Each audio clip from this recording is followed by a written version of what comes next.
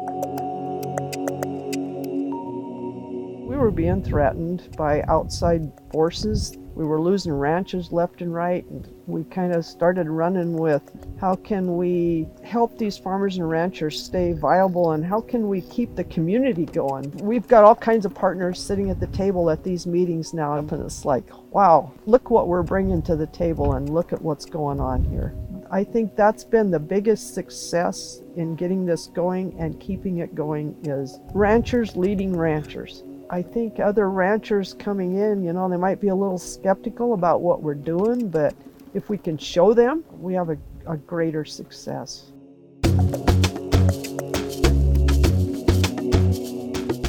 Welcome to the Stories for Action podcast, the Life in the Land series, where we hear from folks that live and work within the landscapes of Montana, gaining perspectives that can be applied globally on the realistic challenges and what's needed to move forward in a positive relationship with the land and one another in an ever-changing world.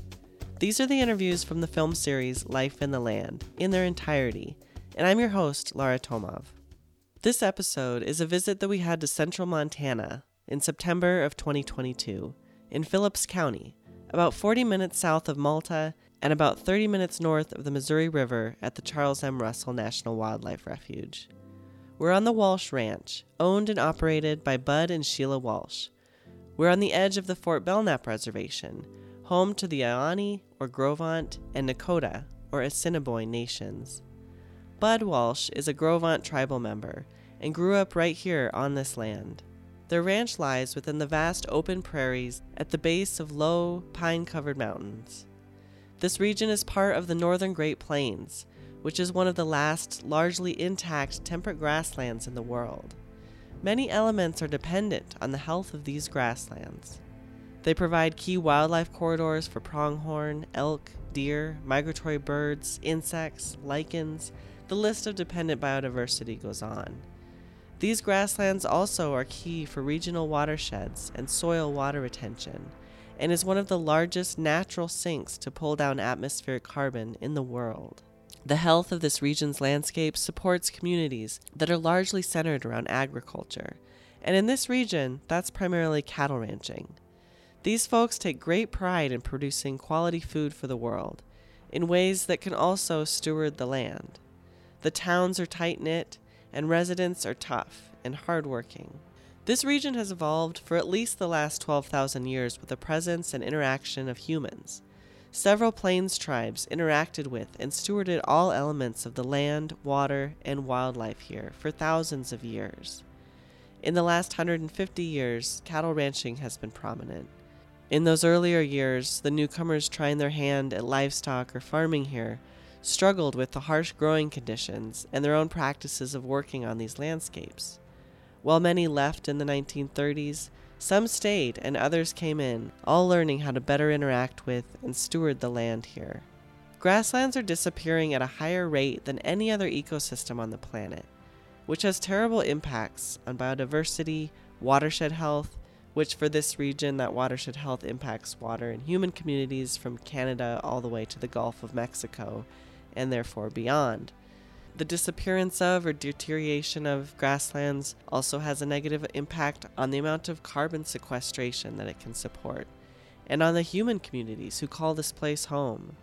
Grasslands are disappearing due to a variety of elements: residential, urban, and mining development, intensive farming, basically because grasslands have for too long been undervalued, and rather than being seen as critical, complex ecosystems rich with biodiversity, have been seen as just open space to be converted and developed. One of the main strongholds that's keeping these remaining grasslands intact is the presence of ranchers. With low profit margins, rising land values, and increasing droughts and fickle agricultural markets, more and more family-owned ranch operations are being forced to sell, and fewer new generations are able or willing to get in. What does it mean when a rancher is pressured to sell? First of all, it strips away a family of their home, place, and livelihood. It deteriorates local communities and puts that land at risk of many potential options of fragmentation and deterioration. It also puts greater demands on less sustainable food sources, or opens the door to more industrialized agriculture operations. The link between the vitality of rural communities, local ranchers, and the health of a landscape are interconnected to one another. You can hear more about this in our episodes with Laura Nolan, a rancher in Winnett, Bill Milton, a rancher in Roundup, and episodes from the Big Hole Valley. Well, here in central Montana, there are several partnerships being formed, many non-traditional and previously unexpected, which Bud and Sheila Walsh are involved in and will be speaking to today. To put it nicely and vaguely, the world of ranching landowners and conservation nonprofits or government agencies have not always had histories of working well together. But Bud and Sheila Walsh will share with us how these partnerships can be done with established trust, communication, and when the needs and knowledge of the ranchers on the ground are truly listened to and respected. Bud and Sheila will share with us about being involved with the Nature Conservancy's Matador Ranch Grass Bank and the Ranchers Stewardship Alliance, which is a locally led organization that's making incredible positive impact on local communities, economies, and ecosystem health. Bud also speaks to his involvement with the Agricultural Committee for the Island Mountain Development Group, which is an indigenous-led entity working to create self-sustaining economies and opportunities for members of the Ioni and Nakota nations. This is a great episode for ranchers, folks in conservation, community development, or great insight for those who think their lives may not relate to those of ranchers at all, because I'm sure in some way you'll find that it does. Bud and Sheila share relatable insight on building trust and the value in listening, learning together, creating opportunities for the next generation, and encouraging local residents to be involved with the decision-making of what happens in their place. And just a technical comment, we were outside in these conversations on an extremely windy day, so I apologize for how that impacts some of the audio. We begin by hearing from Sheila Walsh about what she appreciates and connects to in this landscape. This is just an awesome area. I love the mountains, but I don't like living in the mountains, so I'm close enough to the mountains that I can go there and I can, on hot days, you can smell the pine trees, and I love the smell of those pine trees, but in the mornings you can wake up and look across the prairie and see the sunrises and the storms brewing and all that stuff. So you get the best of both worlds right here. Got the mountains and the prairie where they connect, and what more can you ask for? And now we hear from Bud Walsh, a Gros-Ventre or Ioni tribal member, about his connection to this place. My grandmother squatted here in early 1900s, and then the reservation being allotted in 1924, she said she wanted to be allotted here. So she was a Gros-Ventre allotted here, and then all the surrounding neighbors were Assiniboine. My family has been here for quite a time, and my grandmother, she had 5 children that grew up here, and my dad was the one that became the rancher, and then after I got out of the army, I came here from college. So I've been a part of agriculture. Since I was a kid, I grew up here. Then I became a part of the Matador Grass Bank when it first started in 2002. The Nature Conservancy purchased the Matador Ranch and evolved their grass bank program there in 2002 to provide accessible grazing for area ranchers and to encourage practices that benefit the entirety of the ecosystem. Many ranch operations rely on grazing lands outside of their home ranches to graze their cattle. Often, this is on Bureau of Land Management, or BLM, or Forest Service lands. The Nature Conservancy offers area ranchers discounts to graze their cattle on the Matador Ranch. They offer this discounted grazing in exchange for the ranchers enacting wildlife-friendly practices back on their own home operations.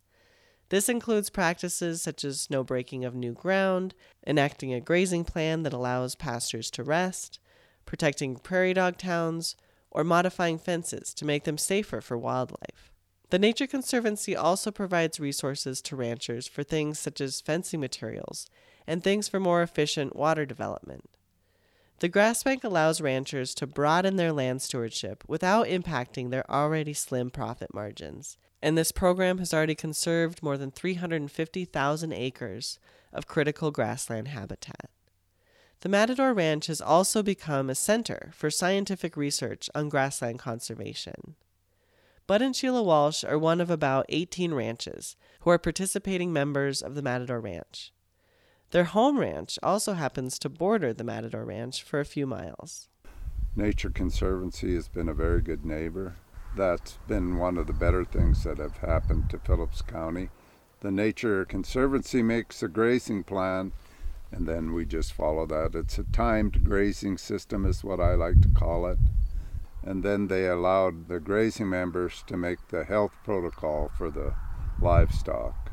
We started out with about 6 members, and now I think there's about 18 different members. Some of the producers bring cows and calves, and some of them bring just yearlings. Some of the producers bring both. That has helped us communicate with each other, and we learn from each other. Some of the producers are real good with plants and soil, and some of the producers are better with the livestock handling. So we learn from each other that way. What I see with the grass bank is the connections that the people make with each other, like Bud alluded to, that they come here and they do their work, and then they'll sit around for 3 or 4 hours afterwards, or maybe even longer, because they enjoy each other, they learn from each other, and they pick up different things, and they learn about other parts of the community. A lot of the guys come 60 miles or more to even get here. So where they live is different than the area here, and you'll hear them comment about that, and they'll call Bud and say, well, what's the weather like over there today since we're coming? Is it raining or snowing, or is the sun shining? Because where we're at, it's different. And they seem to all get along really well, and it's like everything. Everybody has their differences of opinion, but in the end, they try to work for the common good of the grass bank, and it's worked great. We now hear from the Matador's ranch manager, Charlie Messerly, on the benefits he sees of the grass bank not only to the ecosystem, but in being a catalyst to connect area ranchers. These guys would most likely never work together. They're scattered out over 100 miles, but they've come over here. They've learned to talk with their neighbors and work together with their neighbors, and it's built stronger relationships in the community. I've had several of them say this is the best thing that has happened to the community. It's learning to get along and share ideas. And people have learned and watched that happen here, and they've figured out that we can work together at home and make that same thing happen on multiple ranches in the neighborhood. If that concept will continue to grow, I think it's going to benefit large landscapes. It's so hard to survive these days in this business that if you're not willing to work together, you'll all go away. Bud speaks to how the Matador is trying to create access for next-generation ranchers, who can often feel like breaking into the ranching business these days is inaccessible. The Nature Conservancy has recognized that there needs to be room made for the younger ranchers. I'm one of the few members of the grass bank that have given up some of my AUMs for the younger producers. Here's ranch manager Charlie Messerly speaking to this program. We have young grass bank members that are currently don't hold any land or own any land, but are working on trying to purchase property. So we let those folks come in and graze and get a cow herd paid for, so they got collateral to buy property. Our older generation of ranchers, if they don't have kids coming back or coming up to take the ranch, they have opportunities to watch these young guys and think about ways to possibly transfer or sell to them. Both Bud and Sheila give credit to the reason that the Nature Conservancy and the Matador Ranch has been successful is because as an organization, they've built relationships and trust with area producers, listening to them and allowing them to lead on a lot of decision making. Bud and Sheila say that a lot of this is due to the approach of the program manager, Brian Martin, who is the Nature Conservancy's grassland conservation director. We've had 4 or 5 different managers since I've been part of the grazing association. That's kind of normal too because people come and go. The head guy is often here to make sure that if we need anything, that we can get that. As far as fencing and water development, it's very important in management if you have the ability to listen. The guy that's in charge that comes here, Brian Martin with the TNC, he is a great listener and a great facilitator. He hears everybody's concerns and takes them into account when different things have to be made, and that's the collaboration and conservation, working towards the conservation of the Matador and learning what they're doing over there you can bring back to your own ranches, and you just learn those types of things from being around a lot of different people and throwing out ideas and looking for new ways to meet challenges in drought years. And TNC has had different symposiums over here, science symposiums, where they've brought in a lot of college undergraduate students and things, and different students that are working on PhDs and doing different research projects. They're doing that over there on the Nature Conservancy and trying to better what's going on or figure out how their impact is on the wildlife and the birds and the grasses. And they have these symposiums where all the ranchers from around here can come, and you learn a lot as to what those undergraduate students are doing, and is some of that stuff they're doing and finding out going to impact what you're doing on your ranch, and will it make you think about changing something on your ranch that might benefit the birds that are here or the beavers or the grasses. You take what you like and you leave the rest. We don't always agree with some of the things they find out, but that's normal. So in those respects, I mean, it's been a good learning challenge. The Matador Grass Bank is a 60,000 acre ranch that was a sheep ranch. In the late 60s, when the sheep herder went away, then the people that owned the Matador figured that, they had to use a fencing system. So they developed a fencing system, and we still use that system in our grazing plan, several different pastures. I would say maybe 20 different pastures, and we rotate through those pastures during the year. With the exception of this drought, we don't use a pasture at the same time of year for another 10 years, So that's been a good benefit for the soil and the plants. For those in ranching, you likely already know about this concept of timed grazing, rotational grazing, or sometimes called regenerative grazing. Of course, ranchers have always typically had some type of grazing plan, but there is more categorized science and buzz about the benefits to more formal rotational grazing in the last few decades. In a way, it's somewhat mimicking the movement of bison, whose presence was a key component in healthy grassland ecosystems for thousands of years. Bison would not stay in one spot and eat out the resource. They would migrate and allow grasslands to rest and rejuvenate. They would eat the forage, allowing for new growth to come through. Then their droppings would fertilize the soil. The way their hooves moved across the land would also aerate the soil and push those fertilizing nutrients down. If managed properly, cattle can create some of that disturbance to create that necessary nutrient cycle for grasslands. Bud goes on to mention that as a grass bank member, they're required to practice some sort of grazing plan also on their home operations that allows pastures to rest, and other conservation efforts, which he says has been a big benefit to their home ranches. They pay us for our prairie dog towns and also the sage hen leks, and they give us a $1 discount for running in common. By running in common, I mean all the different owners are in one pasture at a time, Each of us don't get our own separate pasture and that was something that we didn't quite understand when we first started, but it wasn't too long that we realized that my cattle could run with somebody else's cattle.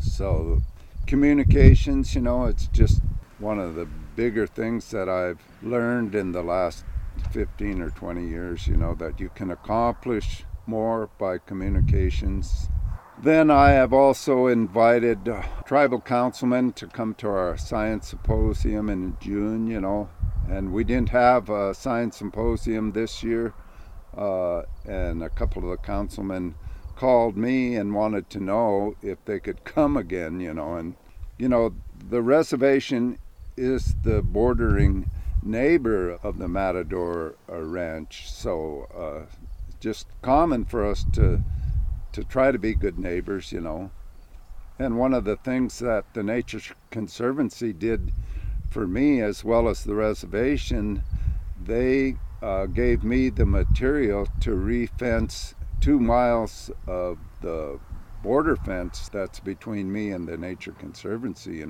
I did the labor and they provided the material. So that was a benefit for both of us. And then our grazing rates are very reasonable.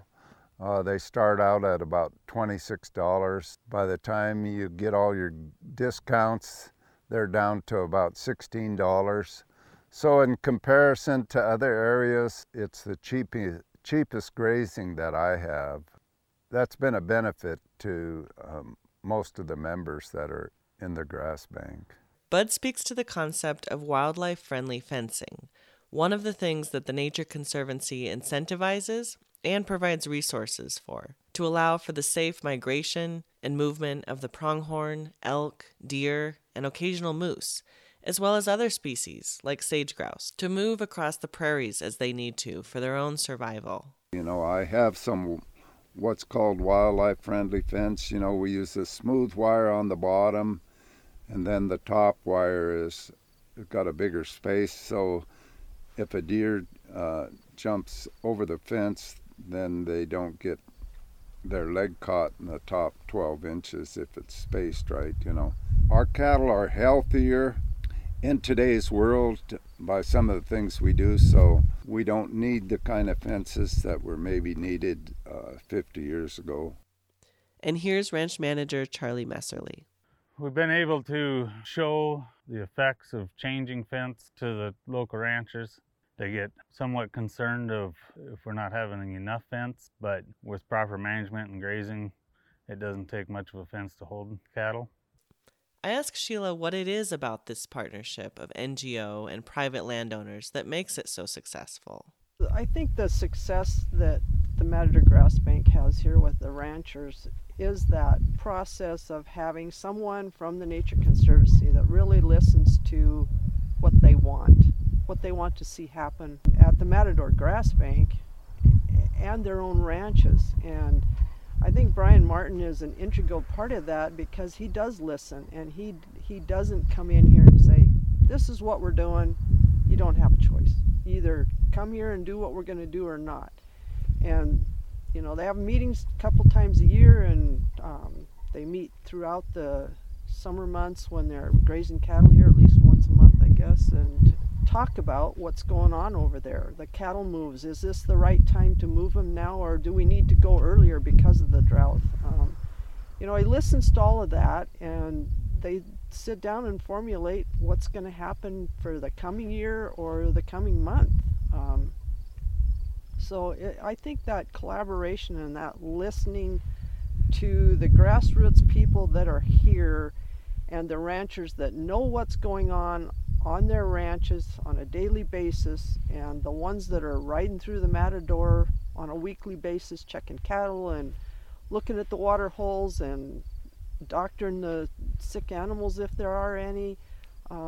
They're the ones that are seeing what's going on the landscape and the health of the cattle and that. And I think that having Brian listen to that and know that these guys know what they're talking about, and I think they have a lot of respect for him for that. There is a collaboration there with the ranchers and him, and the rest of the crew over here. There's the ranch manager that's over here, Charlie Messerly, and the rest of the crew. I mean, they all have to work together, and they all do work together.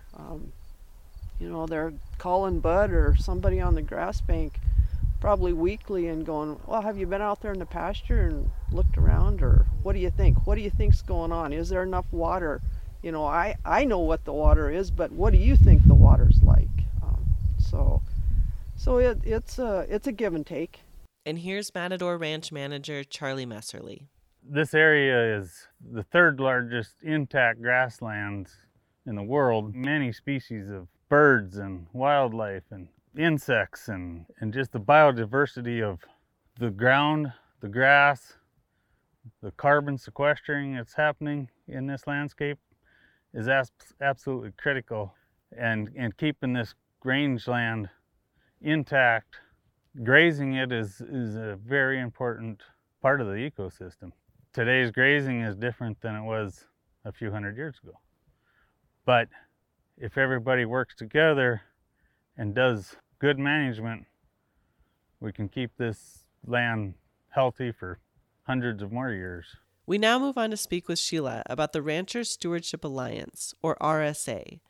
In the 80s and 90s, the significance of this region's ecosystem drew heightened attention from conservation groups and government agencies. Proposed land use regulations threatened the economic viability of ranching operations. For example, regulations due to this being habitat for the threatened black-footed ferret, and many other proposed conservation efforts. In 2003, a group of about 30 ranchers in the area came together to determine their own fate in guiding land stewardship, rather than being dictated by conservation NGOs or government agency.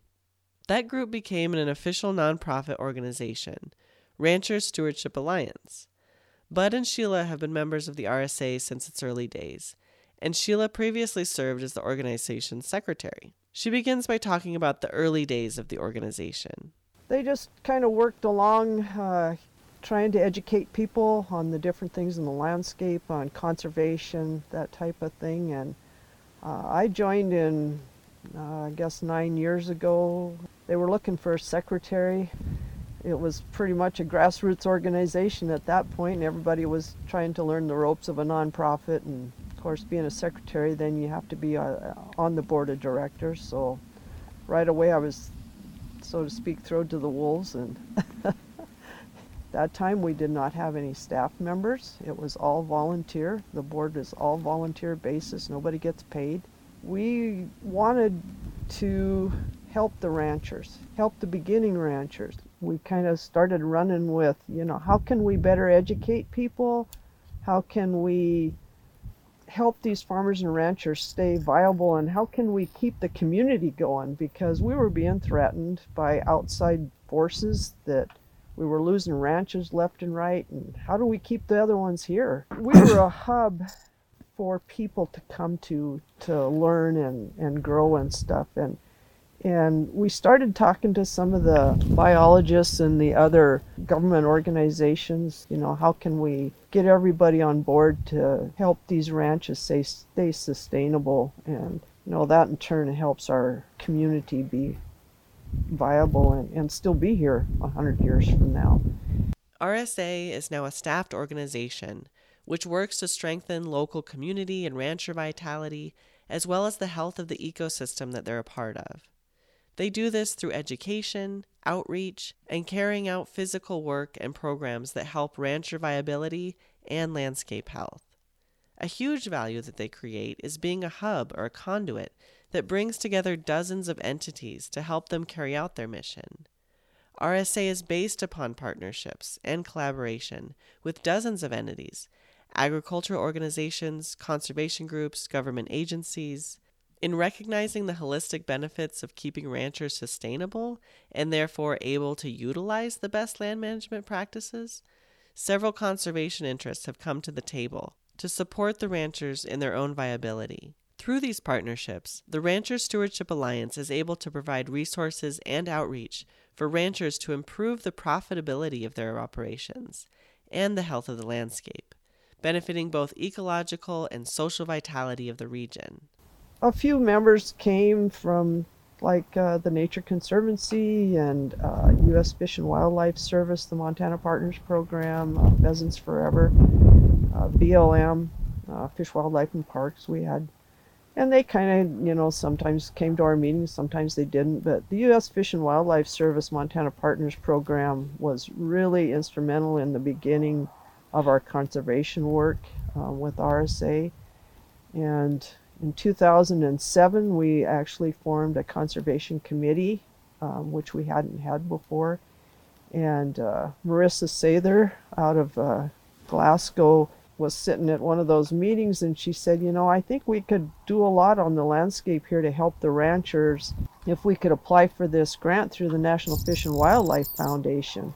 We said, okay, well, what's that going to look like? And so, many meetings is sitting there saying, well, this is what we want to do, and these are the criteria that the Fish and Wildlife, or the National, we call it NIFWIF, have for this grant, and we can do this. So we applied for the grant. We got it. It was $400,000. That was our first grant. It targeted CRP land that's coming out of production here in Phillips Valley in Blaine County. And we were going to do reseeding on those plowed up acres that were coming out, drilling wells, putting in pipelines, and fencing projects, either fence modifications or all new fencing. And that was the criteria, the first grant. So trying to get the word out into the community with what we were doing was one of the bigger challenges we faced and still face. It's getting easier. The more we do, the easier it gets, I think. And after that first grant, we got 3 more grants, and I think we have a 4th and 5th one now, or we do have a 4th and 5th one, and I think we're in the process of applying for another one. So in the late 1800s and the early 1900s, this landscape experienced layers of degradation, from harsh weather and intensive farming practices. One of RSA's goals is to restore native grasslands in this region, which is the reseeding projects that Sheila's talking about.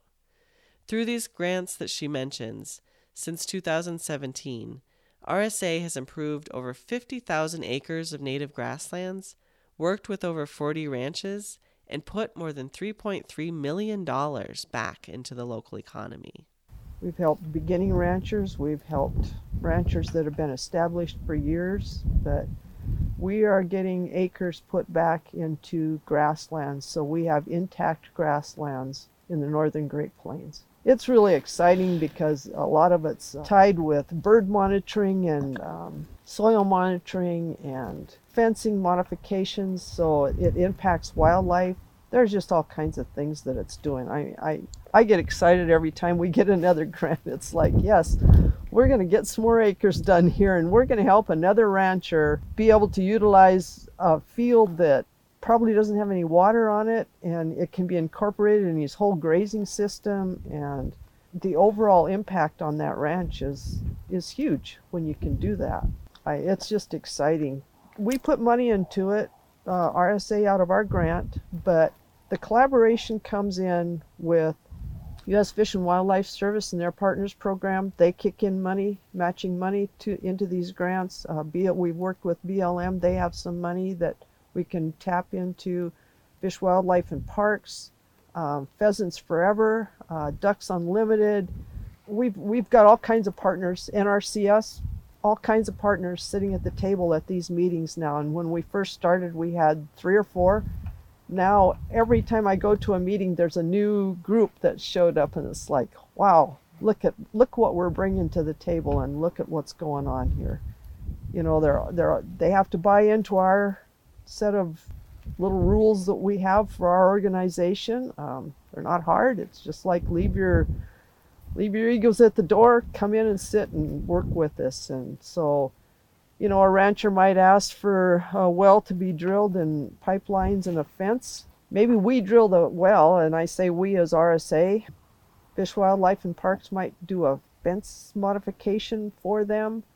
Pheasants Forever might have money that comes in and helps does something else. World Wildlife Fund is part of it. They've kicked in money for reseeding. We have a coordinator now, Martin Townsend.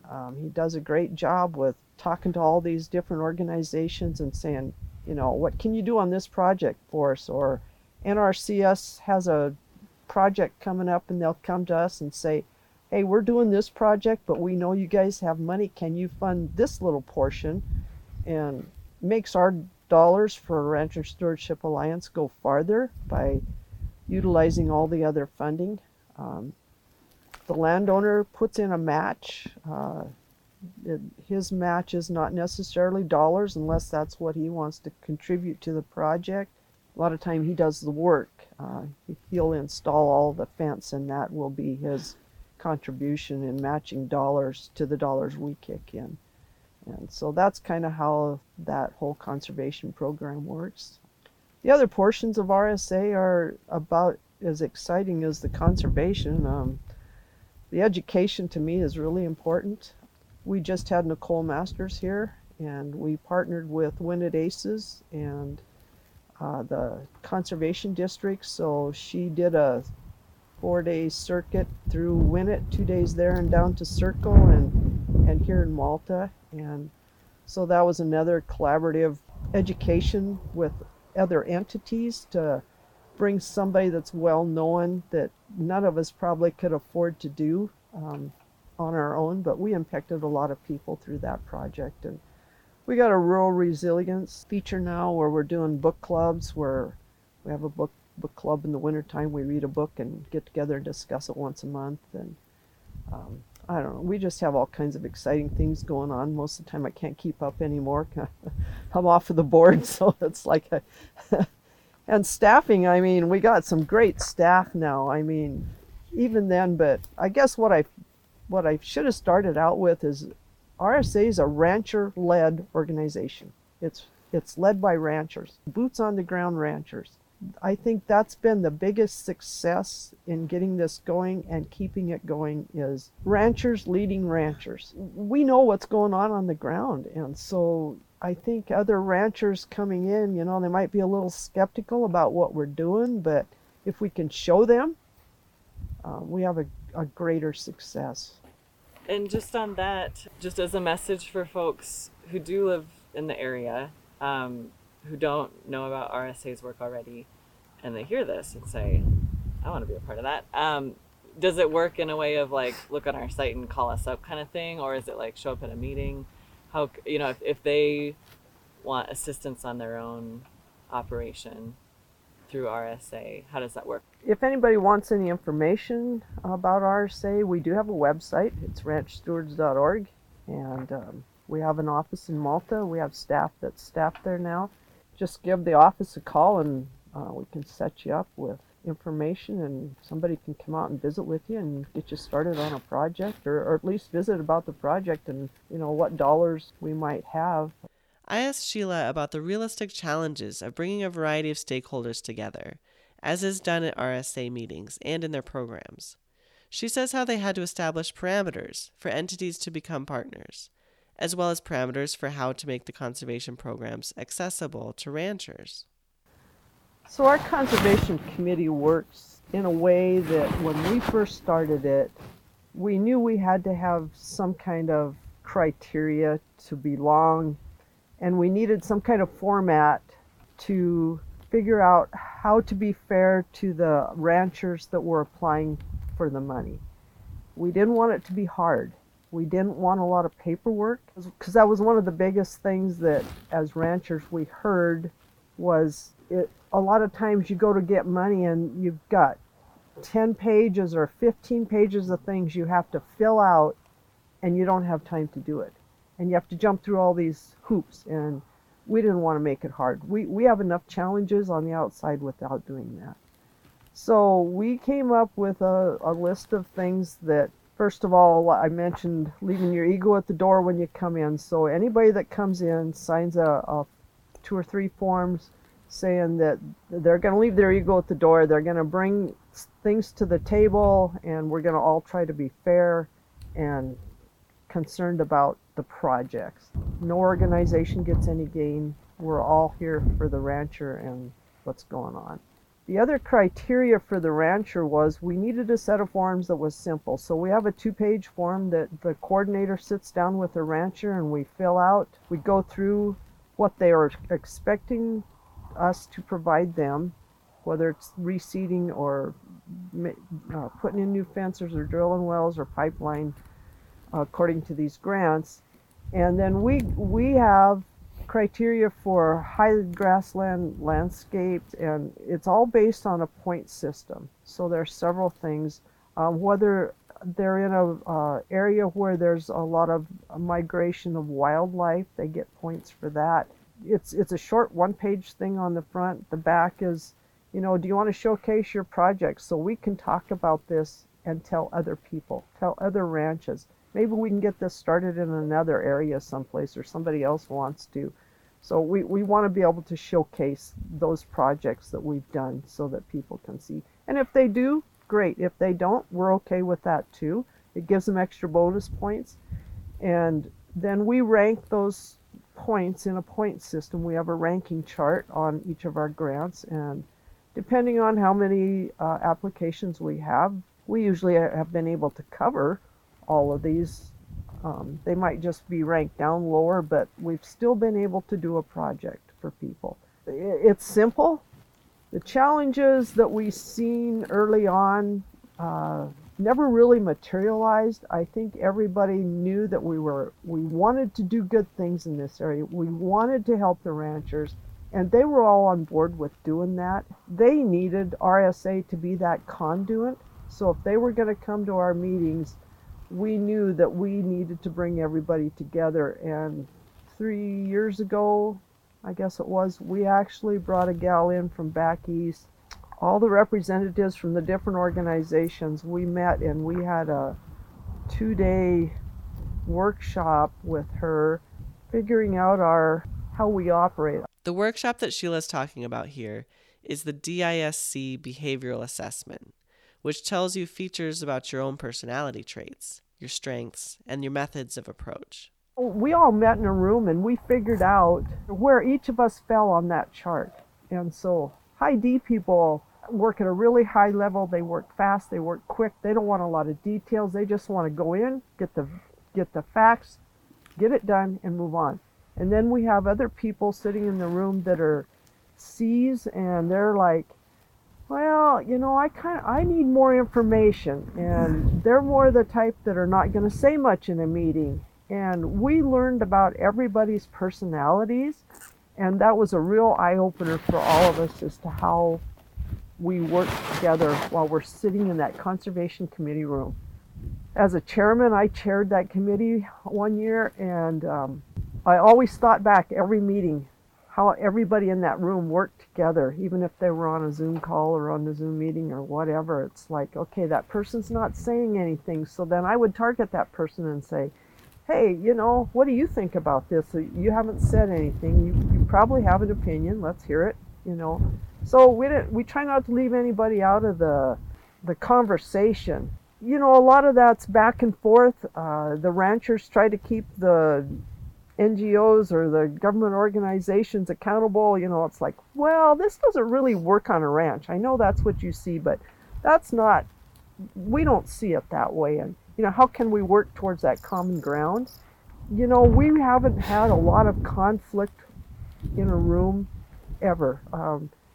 Everybody comes in and voices their opinion, and we work towards, we might go back and forth. Well, let's not do it this way, but let's try this. Or somebody else throws something in, and it's like, in the end, we're all going, oh, hey, well, this is going to work. Let's do it, We take a little of each or throw out this. And, we have a lot of discussions that are really beneficial. I mean, whether they work or not. And a lot of times we table things and the organizations work on them outside the committee meeting and bring something back to the committee. And the committee hashes it over, and then we pass it out of the committee if we want to work on that project.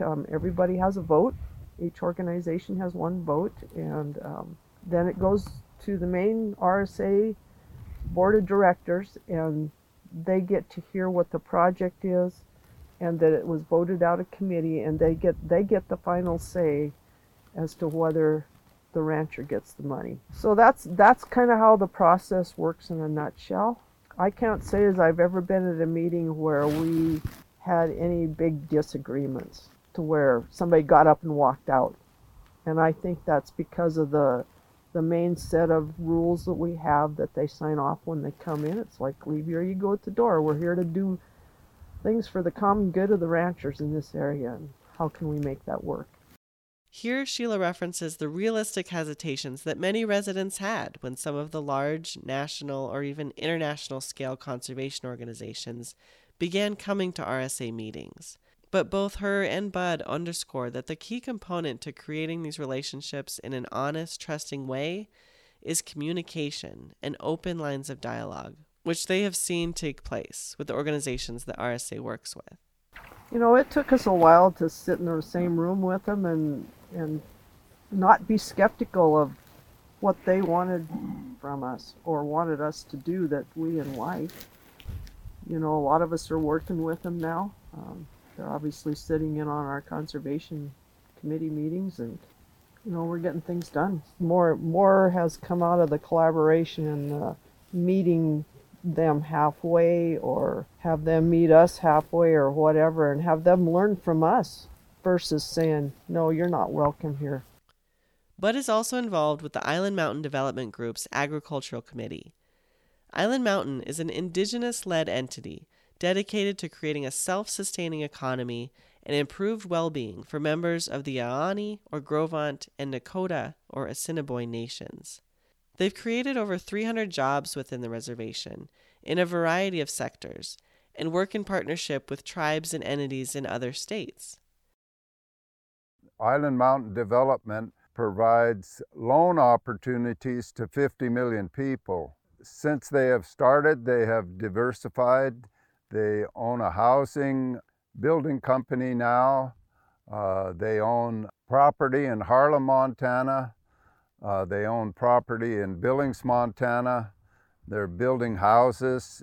Diversification of Island Mountain Development, they've been very successful. They have communicated with other tribes in other states, so they're sharing information, and it's pretty exciting to be part of that organization.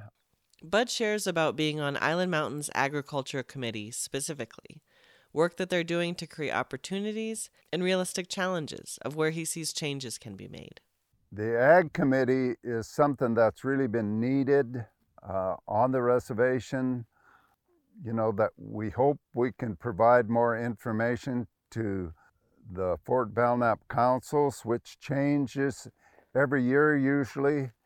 We are a good reservation, 700,000 acres. We bring up different projects to the head of Island Mountain, and then they bring projects to us to study. We studied hemp extensively, and at this particular time, we're considering slaughter plant, but we also have issues with a labor force. There's technology out there in today's world that can be used to make things better for operators. Our grazing ordinance needs to be updated. It's very hard for a young rancher to get started on Fort Belknap because of BIA regulations and our old constitution. You really need a home base if you want to be a rancher with livestock. Bud speaks here about a specific grant that the Agricultural Committee applied for. Island Mountain Development's chairman chose to give us an opportunity to get the Indian Country Economic Development Grant from the state of Montana. With that grant, we expanded our corral system. We have anywhere from half a dozen to 16 or 18 producers that use that corral system a couple times a year. We let the forage clubs use the corral system for their forage livestock to weigh them, for example.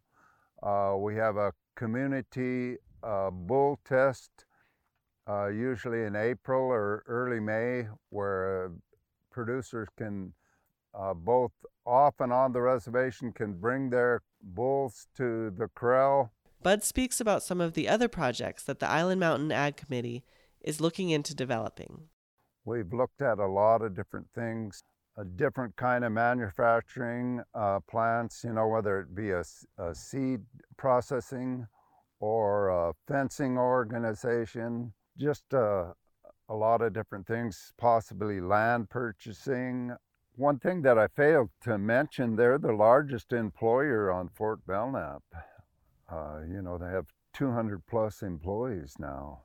And then they have employees in Billings, Montana also, because they set up an office system that in Billings. They understand that there are changes and that changes need to be made, and that with the two tribes that are here, the membership is approximately 8,000 people, There's a lot of intelligent people that come from this reservation, but they don't stay here because of the lack of opportunity. So they move on to other places in other states, The government is starting to maybe be more supporting as far as understanding Indian people, and Indian history is really not been made available to people through the school system. The Ag Committee has a mission statement also, the projects that we want to develop are for-profit projects. We want to develop different projects that will maybe employ more people here and also educate, as far as agriculture, because Montana is agriculture, Fort Belknap is agriculture. The three of us that are on the Ag Committee, we're not on that Ag Committee to make things specifically for ourselves. We want to develop things that will help the community and help the reservation as a whole. In the summer of 2021, the western U.S. suffered a severe drought, a trend that as of June of this year is still holding on, despite regions of Montana receiving high levels of rain and snowpack.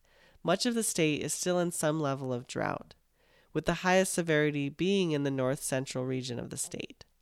I asked Bud last September about what this drought meant for producers in Montana specifically. This whole valley produces hay, and there was no hay produced in this valley this year. The drought started last year. The grasshoppers came last year. The grasshoppers were here this year. And the grasshoppers are going to be here next year. This drought is throughout western United States, and it's going to trickle down to the people in town. Everybody's going to feel this drought, and I believe that they're feeling it already. And to bring those cattle back into Montana, it's going to cost twice as much. But with the proper management and the right attitude, we'll all be sustainable. As the season continued, hay prices proved to reflect the lack of production. Prices for hay skyrocketed and put added financial pressures on ranchers. Combined with lack of grass growth in their own pastures and other market factors, many producers were forced to sell off higher amounts of their herds, selling them earlier than they typically would, which results in a huge financial loss. And for some, this pressure on an already thin profit margin meant that they went out of business completely and had to sell their ranches. Last summer, most of Montana was also blanketed in wildfire smoke, either from local fires or fires as far as the West Coast. Our original plan to come speak with the Walshes in August of last summer, 3 weeks before we ended up speaking with them here, was postponed because that same day a wildfire started in the tree line just above their ranch, putting them on evacuation notice and causing the evacuation of the community of Zortman. I asked Sheila about that experience here. Well, with the drought in the west, the fires have been substantial all across the west this year, including Montana. And we've had so many of them that the smoke just lays heavy in the valleys. And it impacted the days because it was hot. Extremely hot. Creates extremely hot fires, so there was a lot more smoke, and there was a lot of days when you couldn't even see the mountains. Smoke could roll in from the west and it'd just stay here for 3 or 4 days, and then we might get a break and then it'd be back. But these fires are all created from the dryness and no rain. A lot of them are man-made, so people don't realize the impact that they're leaving out here and the things that they're doing to create all of this. It's really devastating because you see the mountains burn up, but if the mountains were managed at a higher level than what they're being managed now, whether it's cattle grazing or grazing sheep or goats, it reduces the fuel loads. So I think that would be a benefit if our state and national organizations would step up and let us manage these forests a lot better. We'd have a lot less of this. Well, so when the fire started up there in the mountain that day at noon, we knew that it was going, and we knew it was going to be ugly, probably. We didn't realize the impact that it was going to make so quickly because the wind came up with it.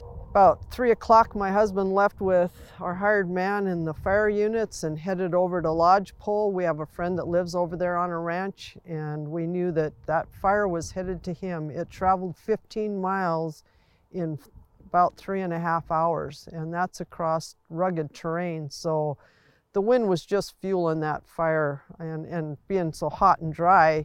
And they were able to save his place over there.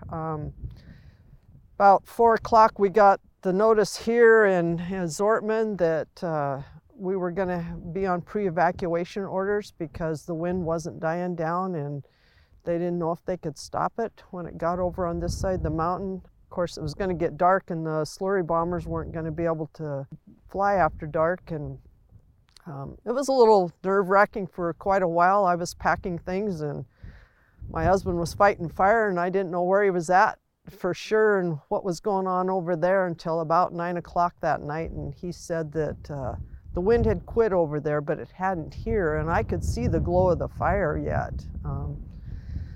But we got lucky, the wind died down, and the next day we started getting some rain showers, and for 3 days in a row we got rain, and they were able to get fire lines around everything and get it contained in there. So it was a blessing. Had everybody packing things in Zortman and bringing them down here and staging down here at our place so that it was easier to get it out at a moment's notice, because we figured if it came out of the mountain we'd be able to stop it here before it started racing across the prairie. So, and these communities are great because I had people, friends and neighbors 60 miles to the east and south of us calling and saying, call us, we'll be there in an hour, and things get bad, we're on our way if you need us. So that's what these rural communities are about, is the people that live here and care and drop everything they're doing to come help you on a moment's notice. So yeah, it's a great place to live. I asked both Bud and Sheila if they had any final messages that they want to get out there for the public, what they see working or what they hope to see more of going forward for the health of land and communities. Well, I've seen the benefits of the Matador Grass Bank, and I also understand that you need to have people on the land to keep the land healthy. I hope that the future will bring more things together like the Matador Grazing Association, because the circle of life and progress changes, So if you want to be a young rancher in today's world, you don't have to own an acre of ground. And I think that there's a lot of young producers that misunderstand that. They think that they have to own a ranch. So they're going to tie themselves down to a lifetime of debit, and there's some benefits from working for absentee owners, because most absentee owners want you to take care of the land. They want you to take care of the soil and the plants. They're maybe not interested in huge profits because there's not often huge profits in agriculture. In my case, it's been a lifetime of no salary. My profit is at the end, because I did develop a sustainable ranch. And now to Sheila. It just gives you great hope that the younger generations that are coming up are going to have a chance. And what we're doing is going to make a difference. I just see that happening every day now. It just gives me a lot of hope that these ranchers are going to be here 100 years from now. We've made an impact now to keep that going for the future. That's what I see.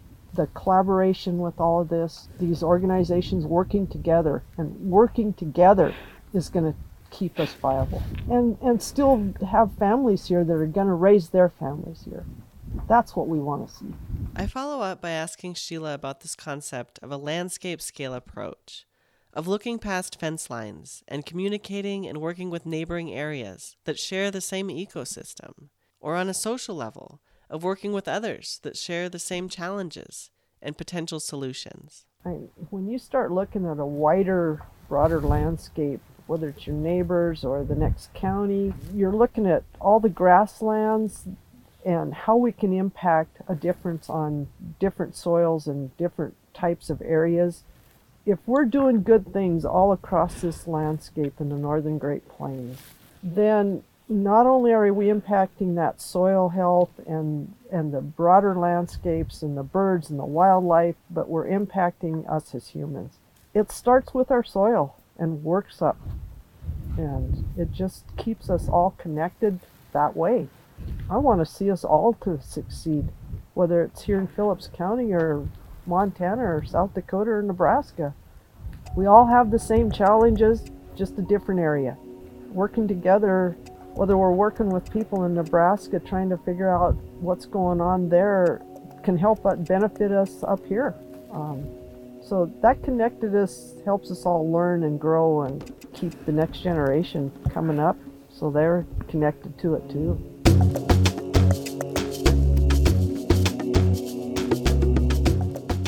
Thank you so much to Bud and Sheila Walsh and Charlie Messerly for speaking with us.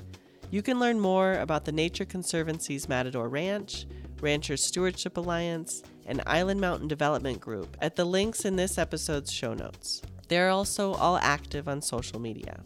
We encourage you to check out the other 3 episodes which hear from other voices in the Central Montana Plains region.